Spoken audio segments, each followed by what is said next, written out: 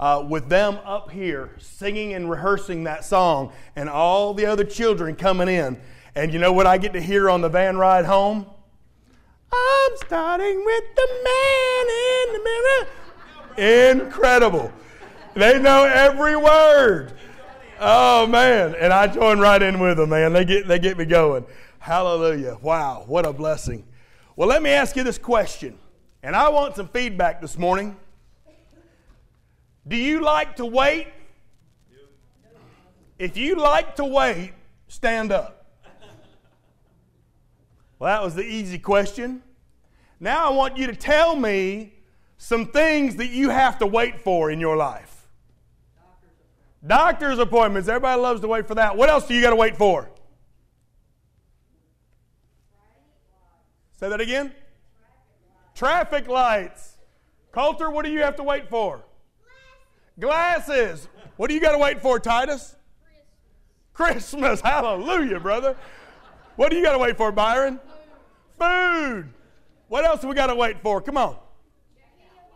Checkout lines.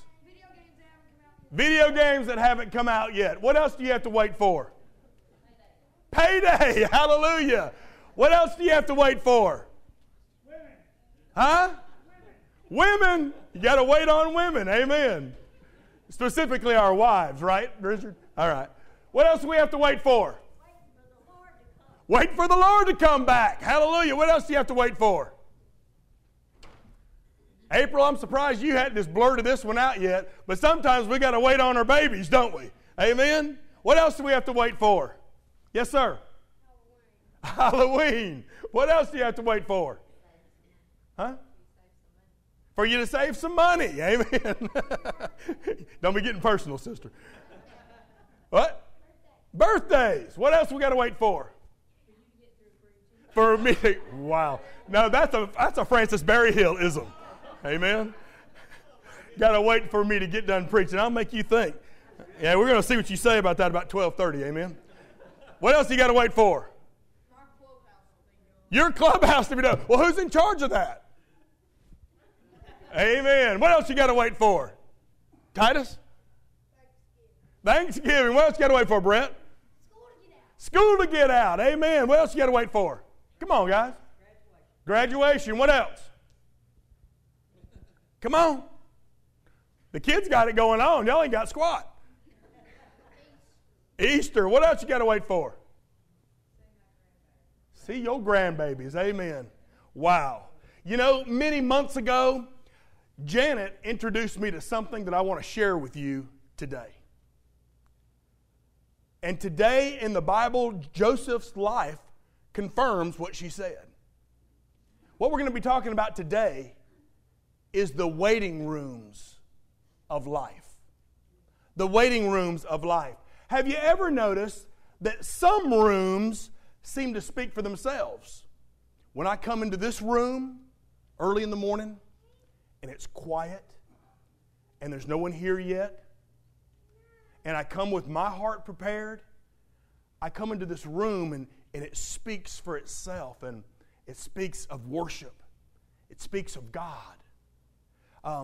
Think about walking into a freshly decorated nursery that the proud parents have prepared, and immediately that room speaks of joy. That room speaks of excitement and anticipation. Think of a cozy den on a cold winter's night. There's a crackling fire in the fireplace, and the voices of loved ones are talking around the fire. And that room seems to just speak of enjoyment and relaxation. Here's one of my favorites. Walk into the dining room just before Thanksgiving meal. Hallelujah. Amen. Walk into that dining room and smell that food. Hear everybody talking it up. And man, that room begins to reverberate with peace and excitement for me, amen, about what we're getting ready to partake of.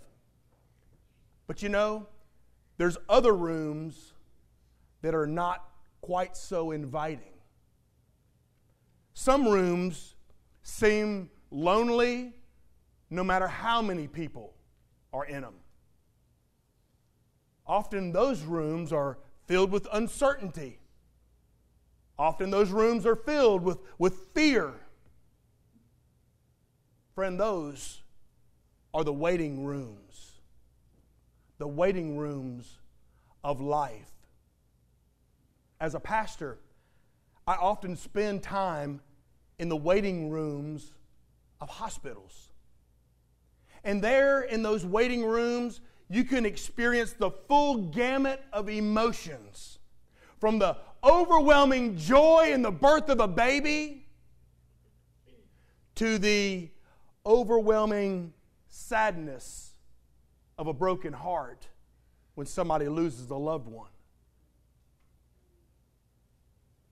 No matter what, waiting rooms are difficult to cope with.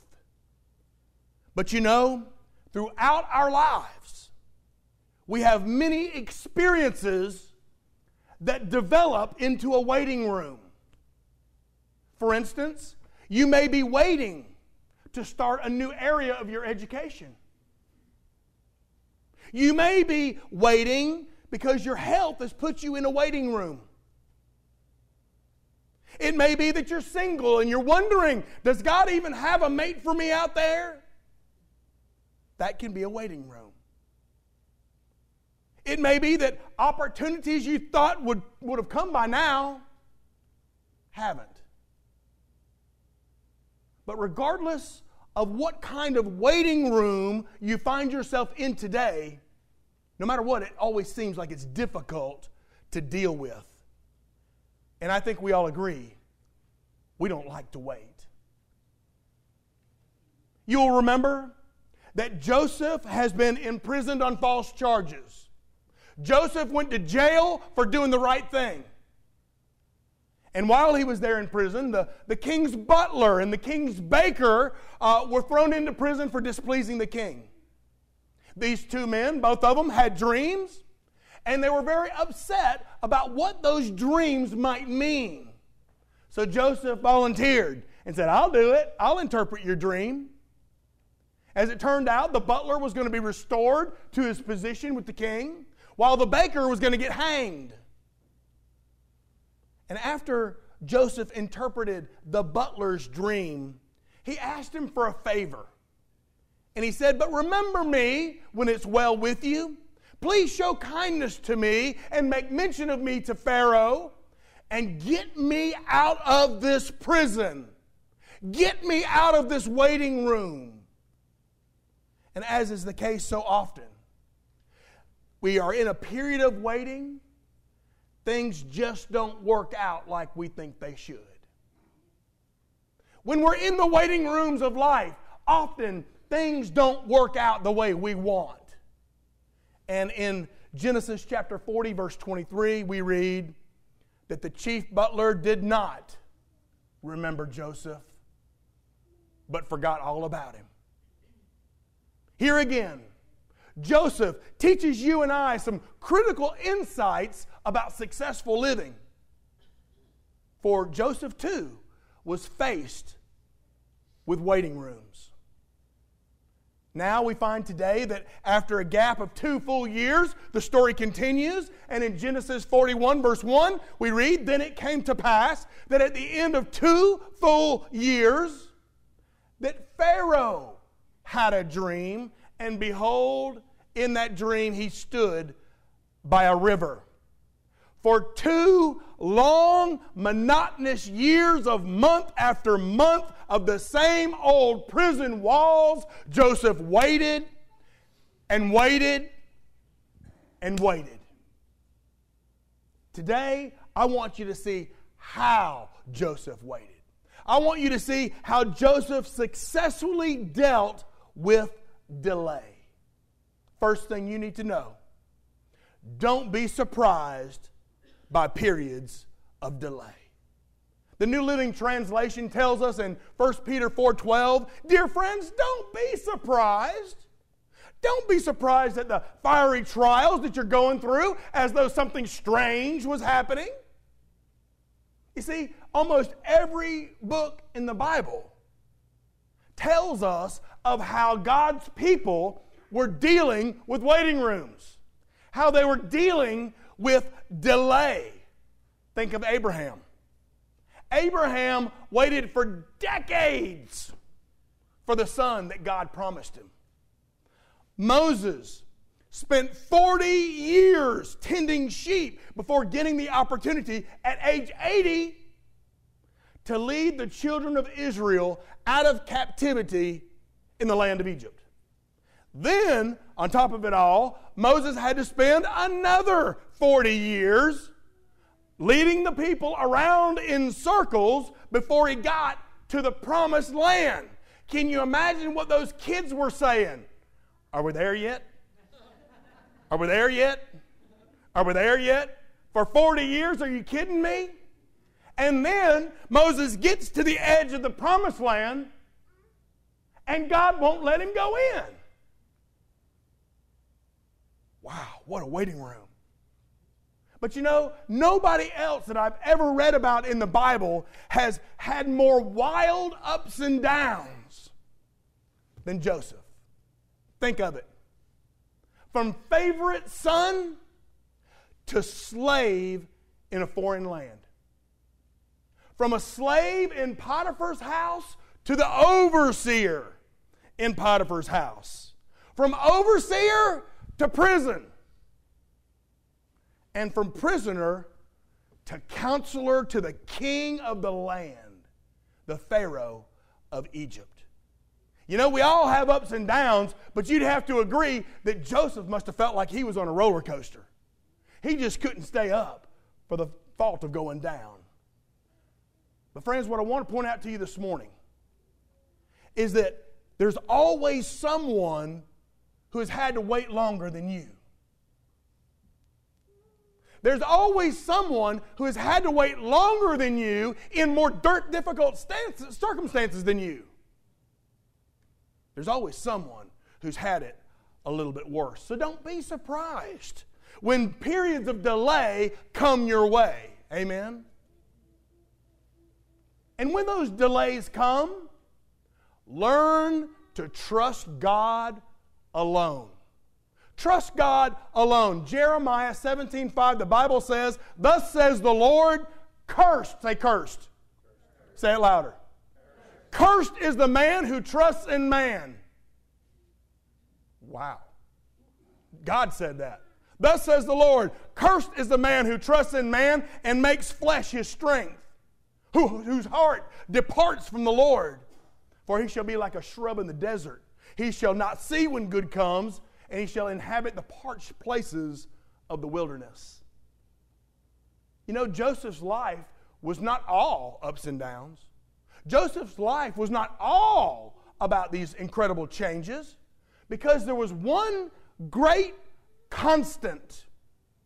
There was one great constant, and we see it shining through every circumstance and every situation in Joseph's life. What was that abiding constant in Joseph's life? It was God. God.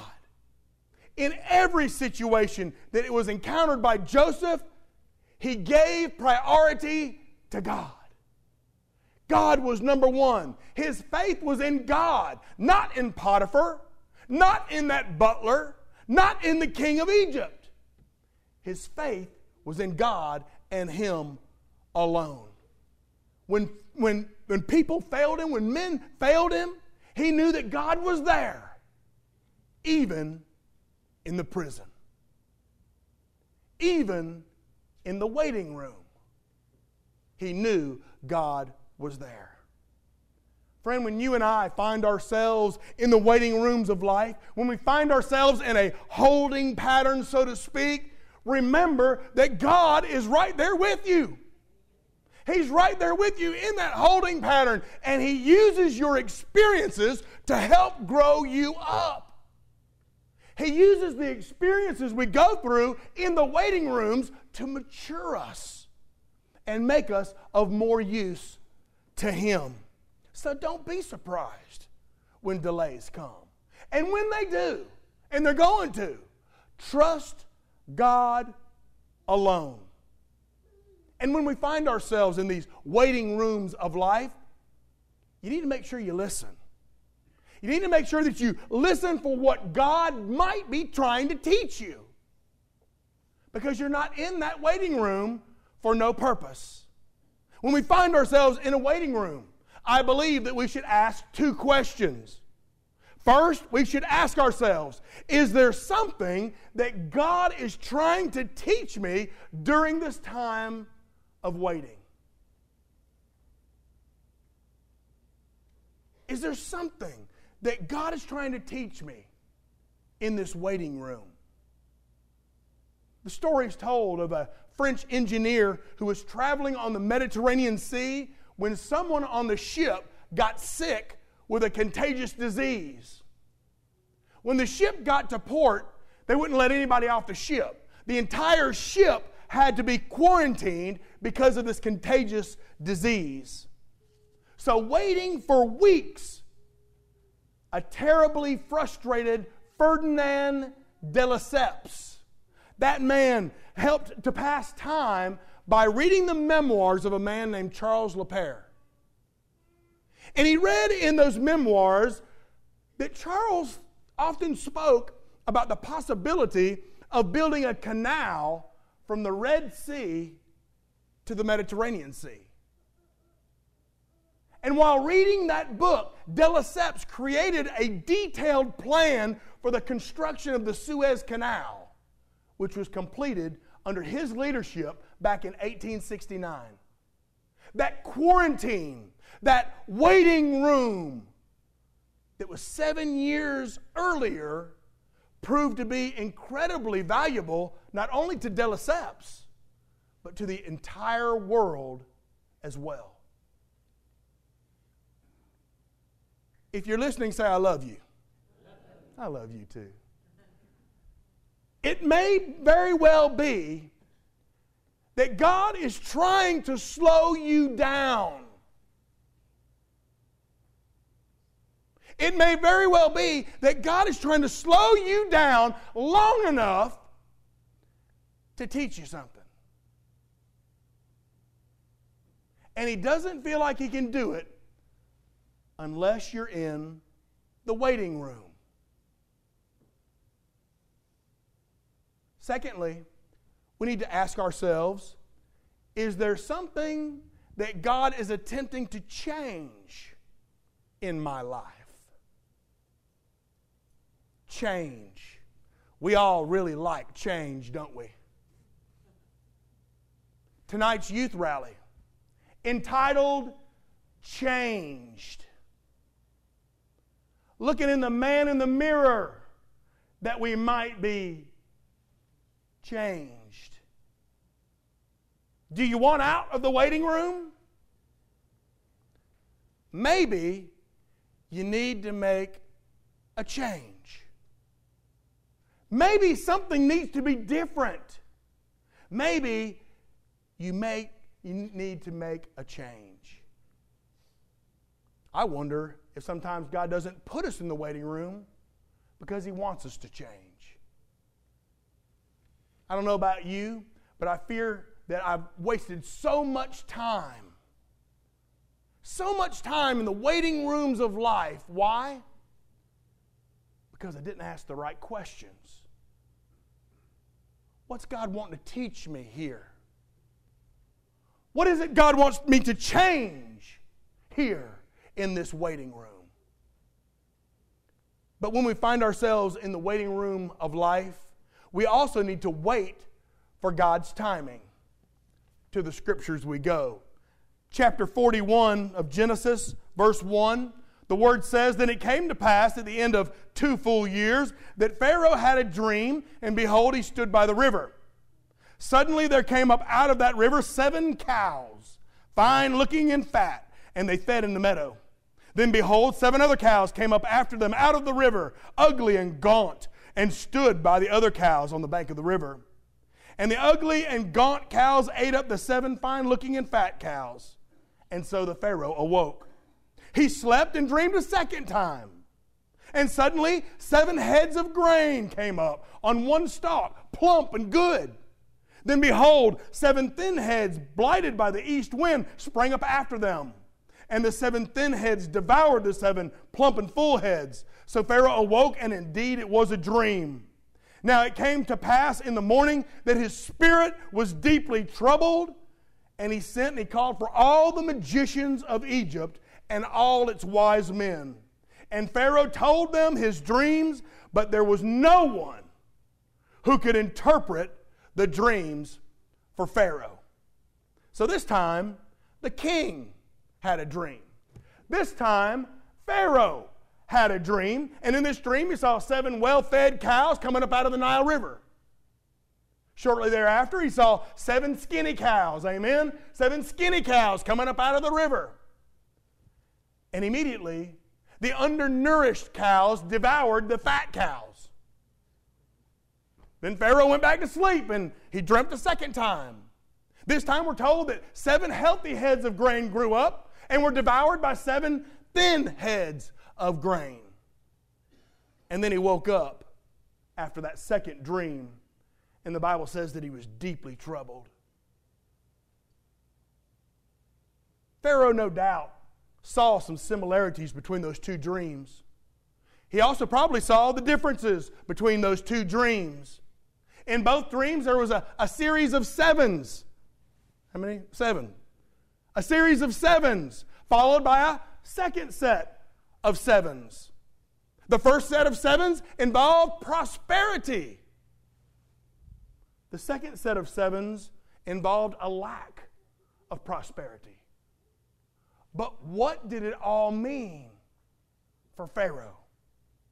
He had asked the wisest men in Egypt, but no one could interpret his dreams. And then, in the middle of all the panic about Pharaoh's dreams, the butler remembers his prison experience, and he tells the king about this young Hebrew boy named Joseph. And in verse 9, the chief butler spoke to Pharaoh, saying, I remember my faults to this day, when Pharaoh was angry with his servants and put me in custody in the house of the captain of the guard, both me and the chief baker. And we each had a dream in one night, he and I. Each of us dreamed according to the interpretation of his own dream. Now there was a young Hebrew man with us there, the servant of the captain of the guard, and we told him, and he interpreted our dreams for us. To each man he interpreted according to his own dream. And it came to pass, just as he interpreted for us, so it happened. He restored him to my office, and the baker, you hanged him. What do we get from all that?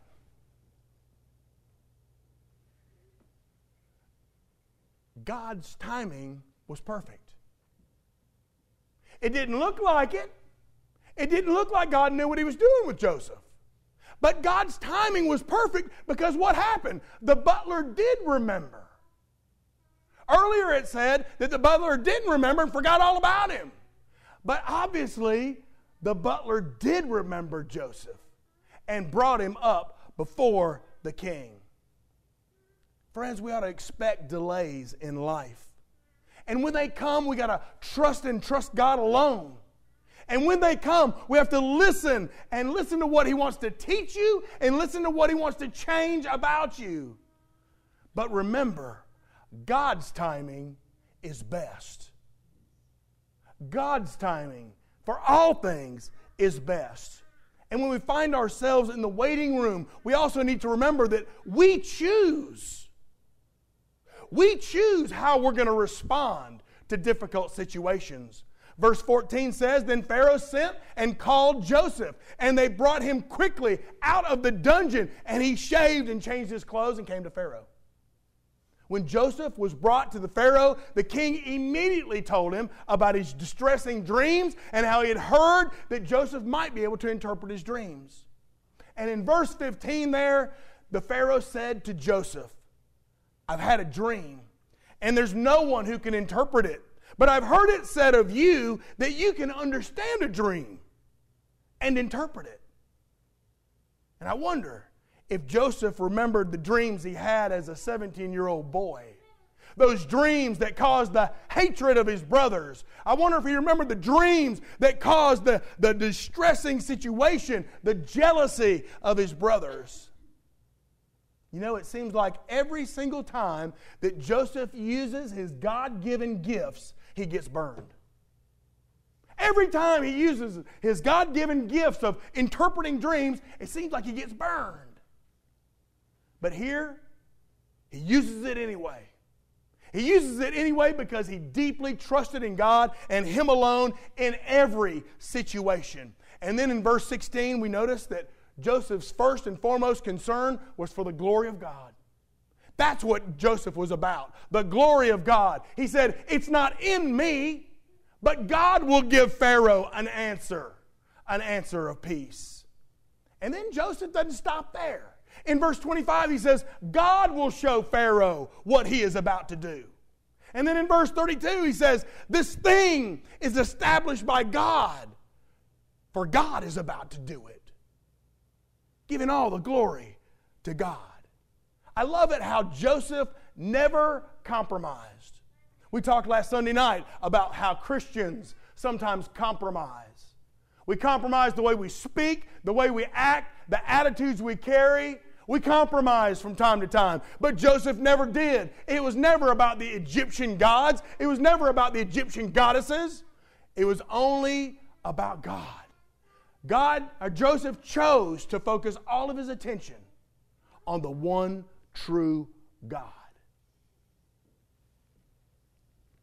I wonder if in the same way, that's what we need to do. If you and I are going to take advantage of all the God-given opportunities we have, I wonder if we need to be sure we don't compromise. I wonder if we need to be sure that we don't try to make room for everybody else's belief system. Let us not compromise. There is but only one true God. Let us not compromise. Because it's very likely, friend, that when you take a stand for God, when you take a stand, you're going to offend somebody. If day in and day out you take a stand for God, I'm telling you, you're going to offend somebody eventually. You might as well prepare yourself for it. But if you want out of that waiting room, you better take a stand. Maybe that's what God's trying to teach you, is that you can no longer compromise, but that you need to take a stand for the one true God. And then in the following verses, 17 through 24, Pharaoh begins to describe his dreams, but he finishes by saying in verse 24 that he has consulted the wisest men that he knew, and no one could interpret the dream. So Joseph tells the Pharaoh, all right, you've got two dreams here, and they're different in some detail, but they're only one in their meaning. Verse 25. Then Joseph said to Pharaoh, the dreams of the Pharaoh are one. God has shown Pharaoh what he is about to do. And the dreams were repeated to reinforce the certainty of what was getting ready to happen. Verse 32. And the dream was repeated to Pharaoh twice, because the thing is established by God, and God will shortly bring it to pass. In each dream, we see the 7 measured the time that was involved. We see 7 years. The fat cows and the plump grains showed 7 years of abundance. And the skinny cows and the withered heads of grain were pointing to 7 years of famine that would follow these years of plenty. The bottom line was this: Egypt was going to experience 7 years of plenty, followed by 7 years of famine so severe that all the reserves were going to be used up, and there was going to be starvation. So then Joseph not only interpreted the dream, but he also gave some really wise advice. Some really wise advice on how to deal with that coming famine. Look there in verse 33. Now therefore, let Pharaoh select a discerning and wise man and set him over the land of Egypt.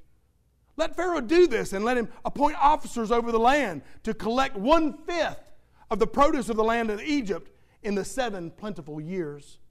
And let them gather all the food in those good years that are coming, and store up grain under the authority of Pharaoh, and let them keep food in the cities. Then that food shall be as your reserve for the land for the 7 years of famine, which shall be in the land of Egypt, that the land might not perish in the land a famine.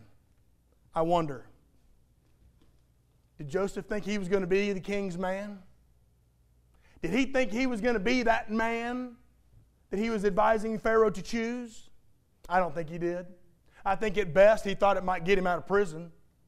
But I don't think he thought that he was going to be that man. I mean, to be elevated to a position of prestige and power like that, man, that's beyond his imagination. But you know, that is the way God works. That is the way God works. When we're faithful to trust in God alone, then He's faithful to give us what He alone can provide. The problem is, do we trust Him and Him alone? Then Genesis 37 tells us, so the advice was good in the eyes of Pharaoh and in the eyes of all his servants. And the Pharaoh said to his servants, can we find such a one as this? A man in whom is the Spirit of God? Think about it. It was obvious to Pharaoh that Joseph wasn't speaking from his own wisdom. It was obvious to Pharaoh that Joseph was under the influence of the Spirit of God. Oh, that me and you might be seen by the people of this world as people filled with the Spirit of God. When somebody looks at you, when somebody sees you in your daily walk, is that what they see? A woman filled with the Spirit of God? Is that what they see? Do they see a man who has taken a stand because he's filled with the Spirit of God? This heathen Pharaoh saw it in Joseph. What does the world see in you? That undeniable stamp of the Spirit of God. That's what I pray we have. And then we see how it all ended in verse 39. Then Pharaoh said to Joseph, inasmuch as God has shown you, amen. Pharaoh, this heathen king, he knew that God showed Joseph, inasmuch as God has shown you all this, there's no one as discerning and wise as you. You shall be over my house, and all my people shall be ruled according to your word. Only in regard to the throne will I be greater than you. Wow. Can you believe it?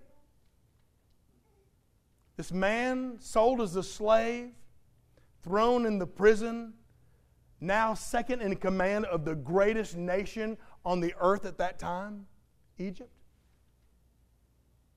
The only one he reported to was Pharaoh, the king. I think some people may look at this story and they say, that's just all coincidence. I don't see God's hand in that. But remember that Moses, acting as the historian here, filled with the Spirit of God, tells you and I that God has been at work in Joseph's life step by step by step by step. And as you reflect on your life of the past, you need to know that when you're in fellowship with God, He guides your life step by step by step. Joseph probably didn't understand all what God was doing. He probably didn't get it all. Neither do we. But here's what he did understand. Joseph understood that God had a plan bigger than Joseph himself. Do you get it? Do you get it that God has got a plan bigger than you? Do you get it that God has got a plan to reach your grandchildren through you? Do you get it that God has got a plan to reach the nations of the uttermost through you? Do you think that it's possible that God has a plan to use Bethel Baptist Church to reach the world? Do you get it? God has a plan much more far-reaching than only ourselves. so many times we get so introverted. We got to make sure we take care of who's inside. We got to make sure that we are comforting and encouraging and blessing those who are inside the church. God's got a plan far bigger than that. He wants to use you just like He used Joseph to influence the world for Jesus. Do you know, friend, that from the life of Joseph, God planned to save you? That had God not used Joseph, then He wouldn't have saved the nation of Israel. Jesus was born out of the nation of Israel. You wouldn't have had a Savior. God used Joseph to save His chosen nation. Jesus came out of the chosen nation. You came out of Jesus. Do you see how Joseph's life has influenced yours? Wow. Every circumstance in Joseph's life flowed from the plan of God. Every circumstance. And Joseph excelled.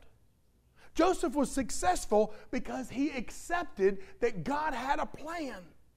And that every circumstance, every situation, every hindrance, every disaster, every struggle that he went through, everything flowed from the plan of God. That plan that determined that there would be other people who would be impacted by Joseph's life. And Joseph was determined.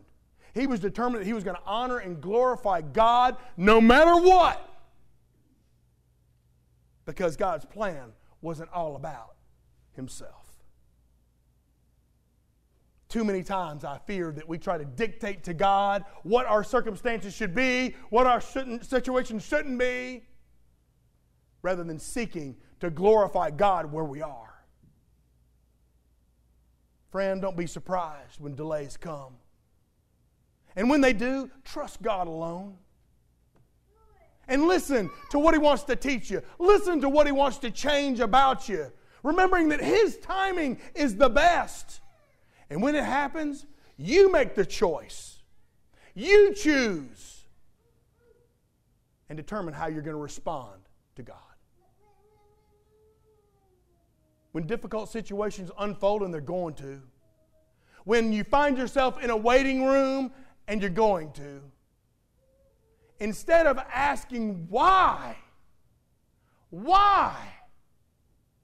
instead ask how. How, Lord, can I be used in the midst of this circumstance to bring you honor and glory? Don't ask why. You probably wouldn't understand it if He told you. But you can understand how. How, God, do you want to use me in the midst of this waiting room to honor and glorify you? There's something He wants to teach you. There's likely something that He wants to change about you. But you know, there's only one thing that God never delays about. He's never going to put you in a waiting room when it comes to your salvation. He's never going to tell you, I want you to be saved, but I want you to wait till tomorrow. I want you to be saved, but come back tonight. The Bible says, behold, now. Say now. Behold, now is the accepted time. Behold, now. Say now. Behold, now is the day of salvation. He don't delay when it comes to your salvation. And He doesn't delay when He wants to use you as part of His plan to reach other people. He don't want to wait another day for them either. But because of our disobedience at times, other people have to wait before they hear the good news of Jesus. God's plan for your life begins now.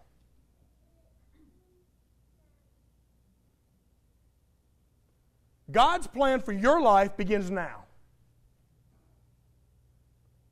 if you've already given your life to Jesus, not only as just Savior, but also as Lord of your life, I congratulate you and I commend you, but guess what? He's ready to use you now. He's ready to use you to reach the people who have never heard the name of Jesus now.